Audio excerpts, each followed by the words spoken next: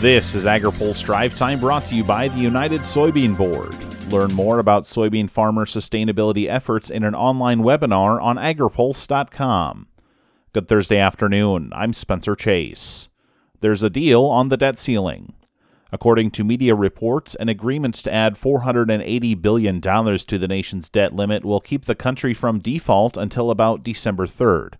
Senate Minority Leader Mitch McConnell offered up a short-term extension in negotiations yesterday, a move he says would give Democrats more time to move an increase through reconciliation. But Democrats have been hesitant to take that approach, leaving some uncertainty on how the debt ceiling will be dealt with in the next 2 months. Some on Capitol Hill hope to see the reconciliation package and infrastructure bills move during that time frame too, but one House Democrat doesn't think that will happen. Kurt Schrader of Oregon is one of the group of moderates who pushed for a September vote on the infrastructure bill, but House progressives blocked the action and withheld their support until the larger and more partisan reconciliation package was also ready for a successful floor vote. Schrader says the current $3.5 trillion reconciliation bill and even some rumored smaller bills are still too expensive. I'm more in the one range, and it would have to be fully paid for. No gimmicks where we're funding something for part of the year and then hopefully guilt will keep us funding it even though it adds to the debt and deficit, and that it's targeted to those that need it. I mean, there's a lot of this stuff that we're doing right now. Last year, we had to take care of everybody. Now, some folks have done quite well during COVID. Gosh, if you're in the construction industry, really good.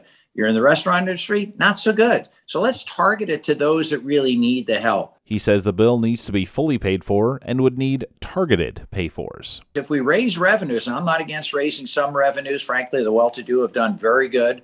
I think they need to pay their fair share, but let's not do it on the backs of farmers, with capital gains taxes, estate taxes, those types of things. Let's be smart about this going forward. So I think there's a lot to discuss. I don't see this happening anytime soon. This part of the package may take months yet to go. He says he's frustrated with the delays to the infrastructure vote and says House leadership went back on a commitment to move the bill. There's more from Schrader in our Washington Week in Review on agripulse.com. Upcoming federal investments in meat processing will also include criteria to judge the viability of business models. Ag Secretary Tom Vilsack was before the House Ag Committee today for a hearing focused on the livestock industry. He said the upcoming $500 million USDA program to expand processing capacity needs to have a lasting impact. I've asked for assistance from folks who work in the private sector to assist us as we formulate this effort to make sure that we are making wise decisions and not putting people in a situation where they are bound to fail. That's not the point here. The point is we want folks to succeed. He said there may be funding offered not just for construction, but also for those looking for assistance in maintaining their businesses in the early years of operation.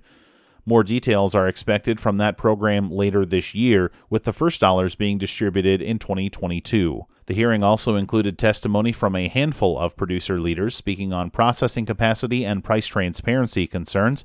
Noah Wicks has more in his story on agripulse.com.